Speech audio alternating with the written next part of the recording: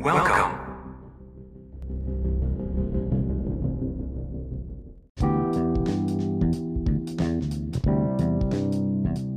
Welcome.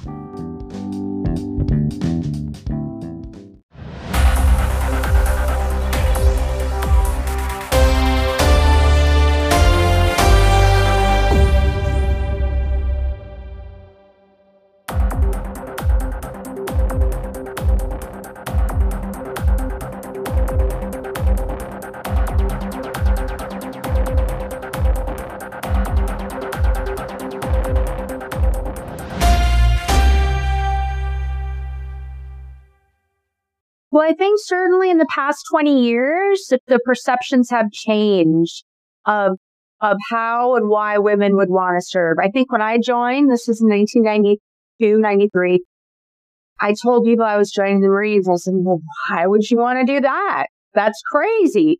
Why would you want to put yourself through that? So I thought, well, why not? Why take the easy road, right?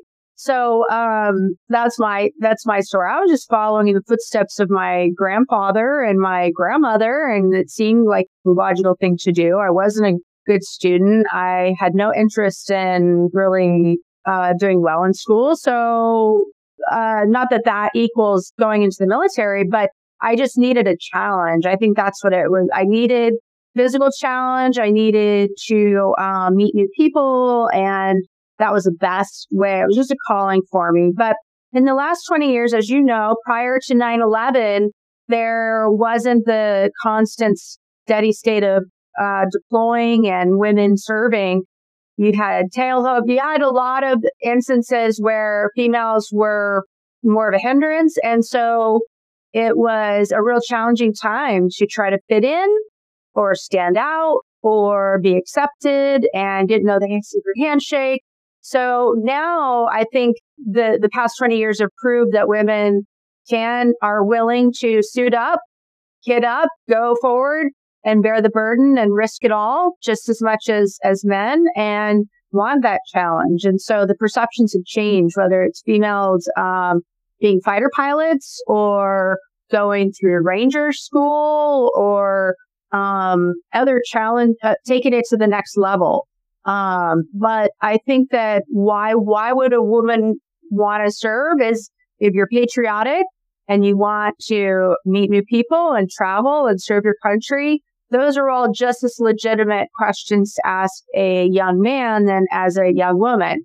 And so the burden is all of ours as Americans to serve our country. So however you do that in whatever shape or form is something that all people the game now is not just the burden is no longer just on men.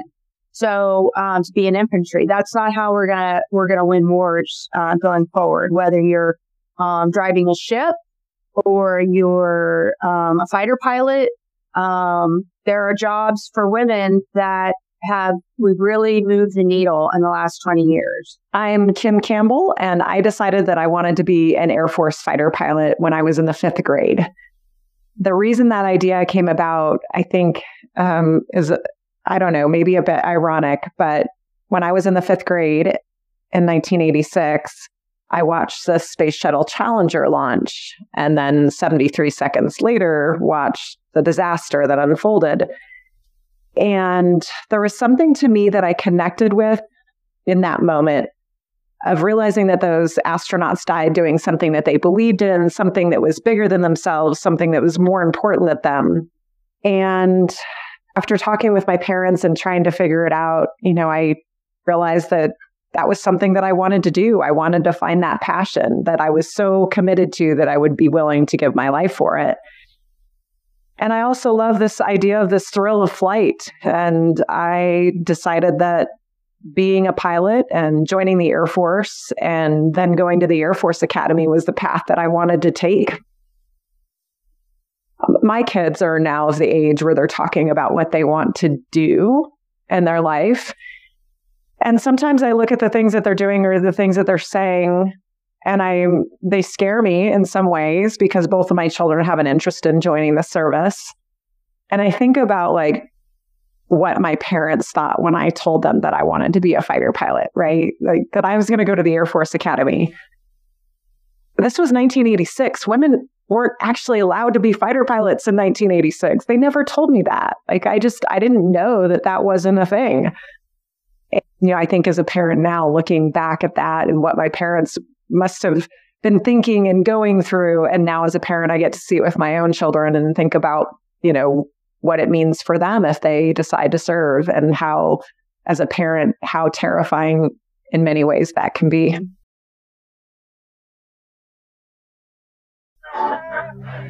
Recently, Congress has mandated that all branches of the military review policies that restrict female members open all their ground combat units to women by the end of this year. And mandating that we look into fields like infantry or artillery or tanks are areas that females have not. In April 2015, 400 students began a 61-day combat leadership course known as Ranger School. It is considered one of the most elite infantry schools in the U.S. military. For the first time in history, 19 women were allowed to take the course. This is a story of one.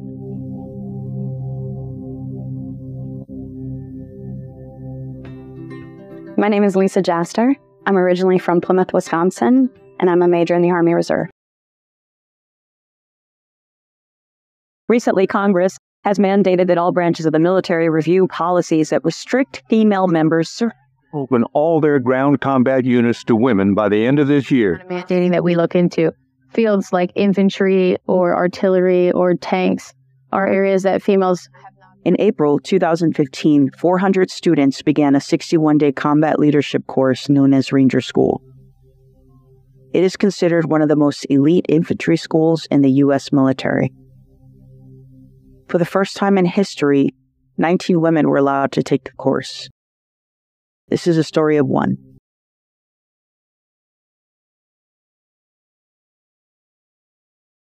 My name is Lisa Jaster.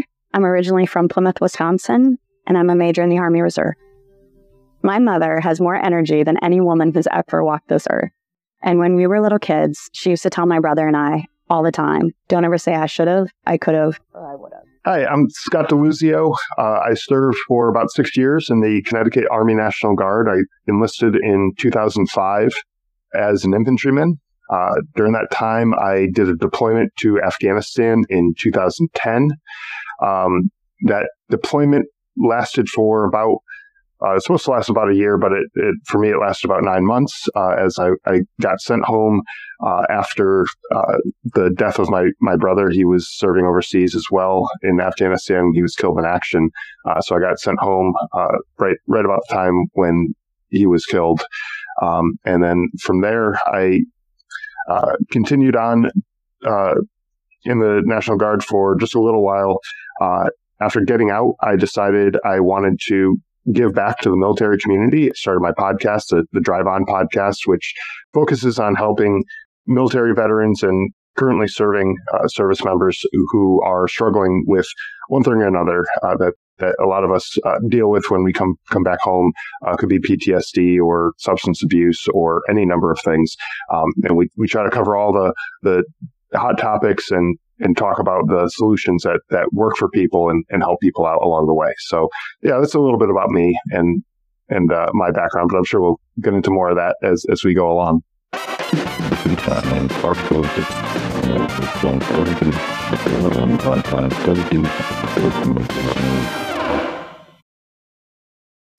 Fast forward a little bit to the end of August of 2010. Our unit was doing these missions where it took us away from our main base and we were stationed someplace else. And we were doing these missions where we were flying out to these villages where there was suspected Taliban activity. And we were doing a joint mission with the Afghan army. And we were tasked with training them with some of our techniques and some of our ways of doing things for clearing buildings and urban operations and stuff like that. And it was a very difficult task to do because it was during the month of Ramadan, which is a Muslim holiday where they, from sunrise to sunset. They don't eat or drink or anything like that. And they only eat and drink at night after the sun has gone down. And so in August in Afghanistan, it's incredibly hot. And our training time was during the day. And if you haven't eaten or drink anything all day, you're not really going to be up for going out and doing training in the 120 plus degree heat, right? So we'd maybe get an hour out of them at most before they just wanted to go find a shady, cool spot to hang out and just rest for the rest of the day until they can finally eat or drink something. So that was hard. It was almost like herding cats. It just trying to get them all in one place and actually doing something, especially with the language barrier. We were working through a translator. It was hard. It was really difficult. But then we would go out on these missions and we'd fly out to these remote villages, and the Afghan army at the time didn't have any night vision goggles. So we'd have to wait till sunrise to go into these villages. Of course, the loud helicopters landing on the mountaintops outside of the villages probably gave away the fact that the Americans were coming in. And so whoever was there likely cleared it out in the middle of the night and got away. So a lot of the times we'd go into the villages and we wouldn't really find a whole lot. But it was still a useful exercise because it still gave the Afghan army a chance to put into practice the stuff that we were trying to teach them. And we were there. I like to make the analogy that we were there sort of as the driver's ed instructor, where the Afghan army was behind the wheel. They were going and searching door to door, going through the houses and everything. But we were there to pump the brakes if things got a little out of control, and we were there to help out if need be. So fortunately for a lot of these missions, whoever we were looking for, they escaped and it didn't get out of control. So we didn't have that to really worry about.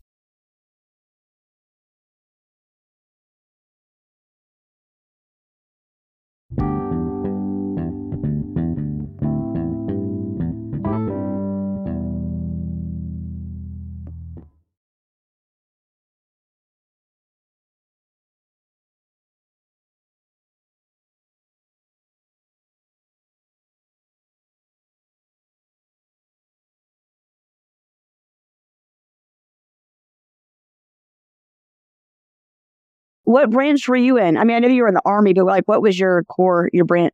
I started out in military police and then ended up in public affairs, which is where I wanted to be. Now, I spent 8 years in Germany altogether, 2 tours. And the last one was at the Marshall Center, which is in Bavaria, near Munich. I was going to ask, have you connected with, she wrote the book, Final Fight, Final Flight. I used that in writing this. In this book, I have one of the WASPs, the only Native American WASP pilot. Oh, wow. He is very... Aaron Miller, right? Aaron Miller? No, the one who wrote the book. Yes, Aaron Miller. Who's that, the only Native American person that you have? Billy Rexroad. Came into the Air Corps right at the end of it all, right in the summer in 1944. So she was in class 44-7, graduated in September, and didn't know the whole program was going to end in December. So here's the dream, the big dream, getting the pilot license, graduating, getting a commercial license from that and a degree, and then it only lasts for 4 months. Oh, wow, yeah. Her life, as it did for all of them. There is nobody who lived at that time who wasn't changed. She became an air traffic controller in the Air Force Reserve, but she never flew again because those who were the powers to be at the time said, oh, the American public just won't have it. They won't have women pilots. And who were coming home, and so they had to make room for them. So that's why they killed the program. Oh, boy. I know. Yeah. Anytime, it starts with, well, the American public says, then I want to respond to, well, the American public needs to put on a uniform then. Whatever. There were a lot of things at the time that were different. These women blazed a trail. They were the trailblazers.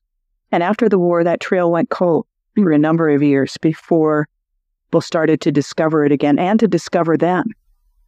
Most of the people I've written about, I only found through the fact that they passed away in 2017, 2019. So I'm reading obituaries is how I found them. Some of them were known regionally, the Virginia Beach area, Grand Rapids, Michigan, but a lot of them just weren't all that well known at all. I think for me, that's part of the reason why I started, not only that I started reading biographies and autobiographies about people. When I was in high school, I remember my senior year taking history, and him, that very first day, him saying to us, the reason why history is part of the curriculum is because history repeats itself. And we all were like, well, but it's in the past. Why don't we leave it there? And he said, yeah, if you want to leave it there, learn from it so you don't bring it back up again. That's why you have to learn about it so you know what not to do. And that's the part that's important. And I still kind of felt like that was stupid, but now I don't, because I think we can all, learn from mistakes and from our own lives and others' lives. So I think that's what makes me want to read biographies and autobiographies so I can learn from them. Yeah. But we can record this to put it in, and I'll edit out what we've talked about already. But for the what do you call it? The book. So you're talk about the event that's going on next week and the book that you've written, what it's based off of. So next week I'm going to be speaking at the Army's Heritage and Education Center in Carlisle, Pennsylvania. This is co-located with the U.S. Army War College there. I'm going to be talking about the book that I have just finished. It's called The Girls Who Stepped Out of Line. So the title came from the Emmy Awards in 2019 when Alex Borstein won the award for Best Supporting Actress.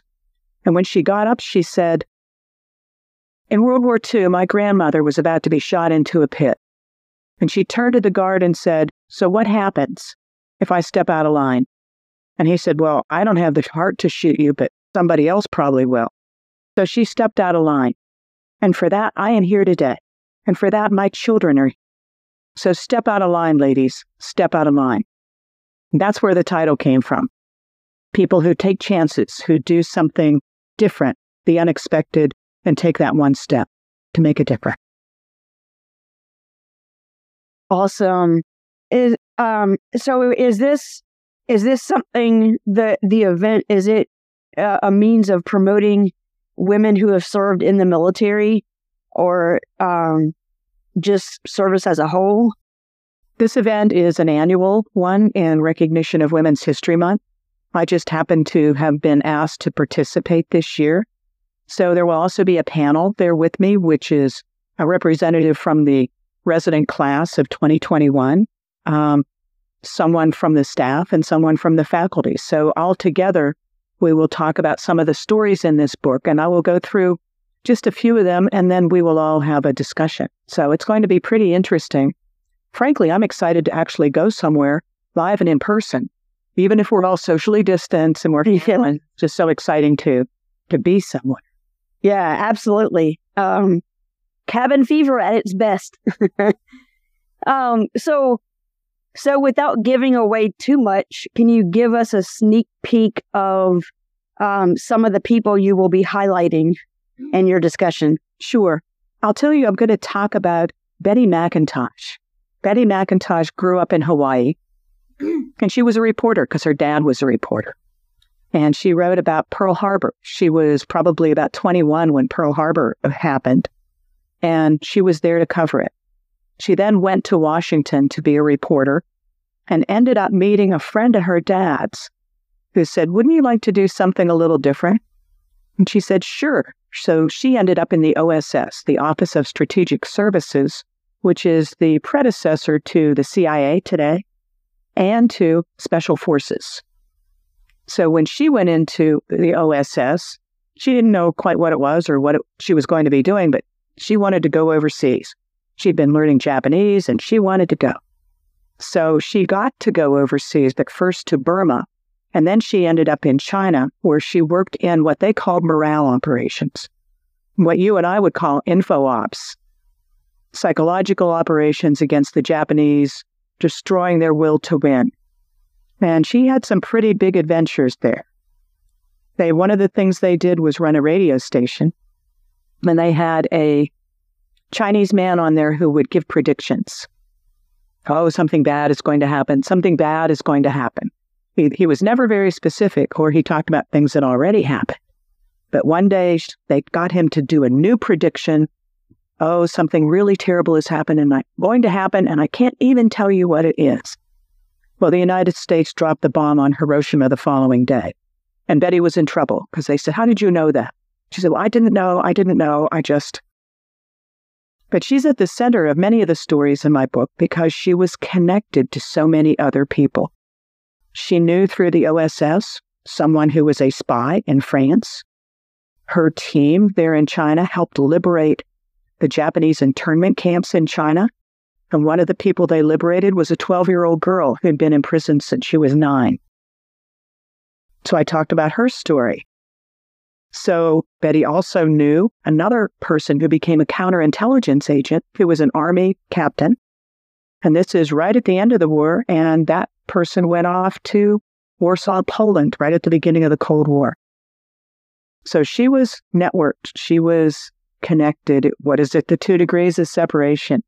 So I like to tell some of these stories about how in some ways we're all connected and living through times in which things are turbulent, where there's changing areas of our lives that we have no control over.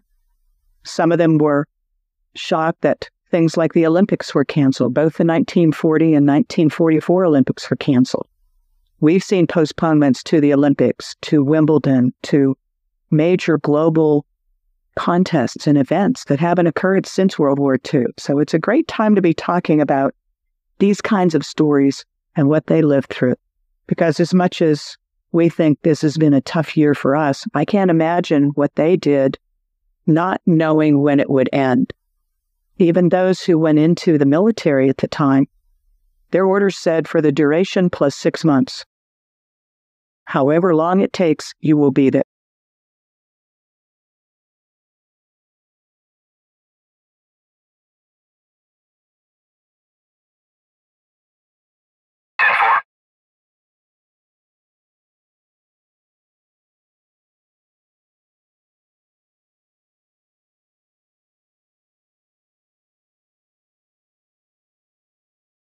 And that's true of people at that time who maybe were not in the military, but their lives were affected too, whether they happened to be Jewish and living in Poland and found themselves in an internment or a concentration camp, or whether they fought in the resistance in Belgium or Holland. So is there to participate in, if somebody who hears this wants to join or listen to the event, how do they go about doing that? You can look for the website that is the Army Heritage and Education Center. It will be live streamed on their site on March the 10th. I will also be speaking on the same topic at the end of the month of March on the 30th, and this will be at the NSA's Cryptologic Museum, also by Zoom. And this will be an evening event. And tickets for that. Eventbrite for the tickets. Oh my gosh. Cryptological. For the special, where we talk about... Yes.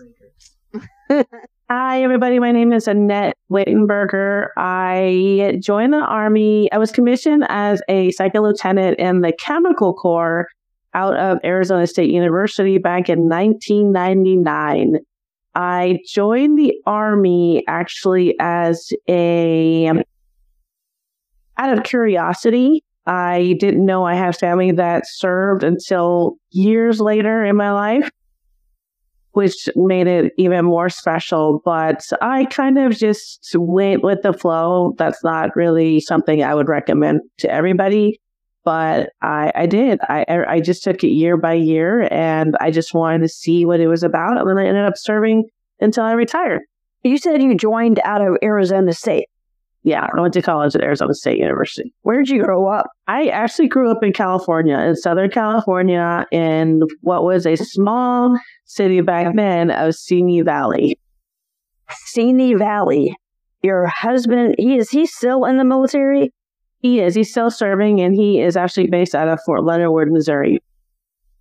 What was life like, not only having a family in the military, but your spouse being a service member too? That was definitely a challenge. We served as dual military for over 17 years, and to raise a family from the beginning as lieutenants was a challenge. He was 18 months my senior, so it wasn't like his positions were always more important than mine, but because he was 18 months senior ranking, we had to look at his career first, in a sense, because we knew he was going to retire. I had no idea what I was going to do. I literally just did it year by year.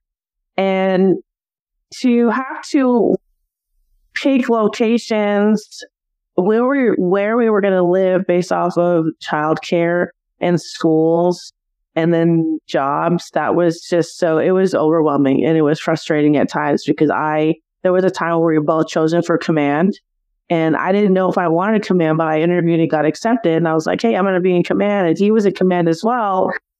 I was deploying. He didn't know if he was deploying, and then all of a sudden he was. So it was just things like that, like, how are we going to do this, both of us being deployed? And so it was situations like that made us really have to think, okay, what are we doing? Whose career are we going to take, the first seat of? And so it was hard. How old were your kids at the time? They were 3 and 5. Dang. Mm-hmm. And those are some pretty key times too. It was. Yeah, it was. It was very hard. You retired from the Army. What was next? In my mind, I thought I was going to retire at 20. And so when I retired, it was a lot sooner than I had expected. So the plans that I had tried to make, it just fell to the wayside. I was trying to adapt to being out of uniform. I was trying to figure out my life. So then I had 6 months to transition out. Well, just go through the TAPS class of learning how to write a resume, getting my affairs in order, transitioning from the position I was in. It was just all these things that, 6 months goes by really quick.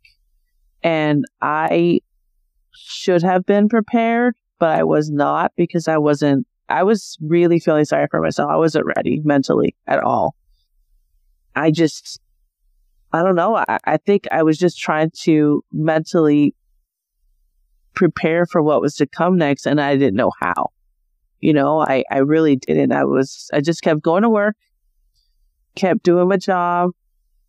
It really was just spent trying to do everything to get out. You have to still turn in your gear. You have to do all the things to do to process for good. It wasn't like I was moving to another duty assignment. I was getting out. It was very emotional. It was a very difficult thing to do. It was really hard because I missed it. I missed having to get up. I say having to because that was what we did. We had to get up and go to PT. So I missed that structure. I missed the camaraderie, putting on the uniform. So I went through a really dark depression. I really did, because I felt like I lost my identity. I didn't know who I was anymore. I was no longer Major Wittenberger. I was just in that. And then I was a military spouse with a dependent ID card, which is really hard for me. It was really weird to be in that position because I just never knew how. And I never really prepared myself for it. So I I did. I sulked for like 6 months. I didn't write a resume. I didn't really look for a job. I literally sat on the couch every day and woke up just to take the kids to school and come back and not have a sense of purpose. And so it took me a long time to change roles, put on the different hat, and figure out how to be just a mom and not the mom, spouse, soldier. And, it was just, it was really hard. So after, 6 months or so, that's when I decided to start writing my thoughts down, because I did not feel like I had an outlet. I had no one to talk to. I didn't think like anybody could understand. And I really wanted the pain to go away, because it really hurt. Like in my soul, it really, really hurt to try to figure out what was I going to do, because I had no plan anymore. I thought I knew what I wanted, but I felt completely lost. And then after Iraq, I was a brigade commander, and then I made general officer. By then, near the end of my career, my bipolar had gone acute, and I was removed from being the president of National Defense University. So that ended my, that really ended my military career, which had been a great career.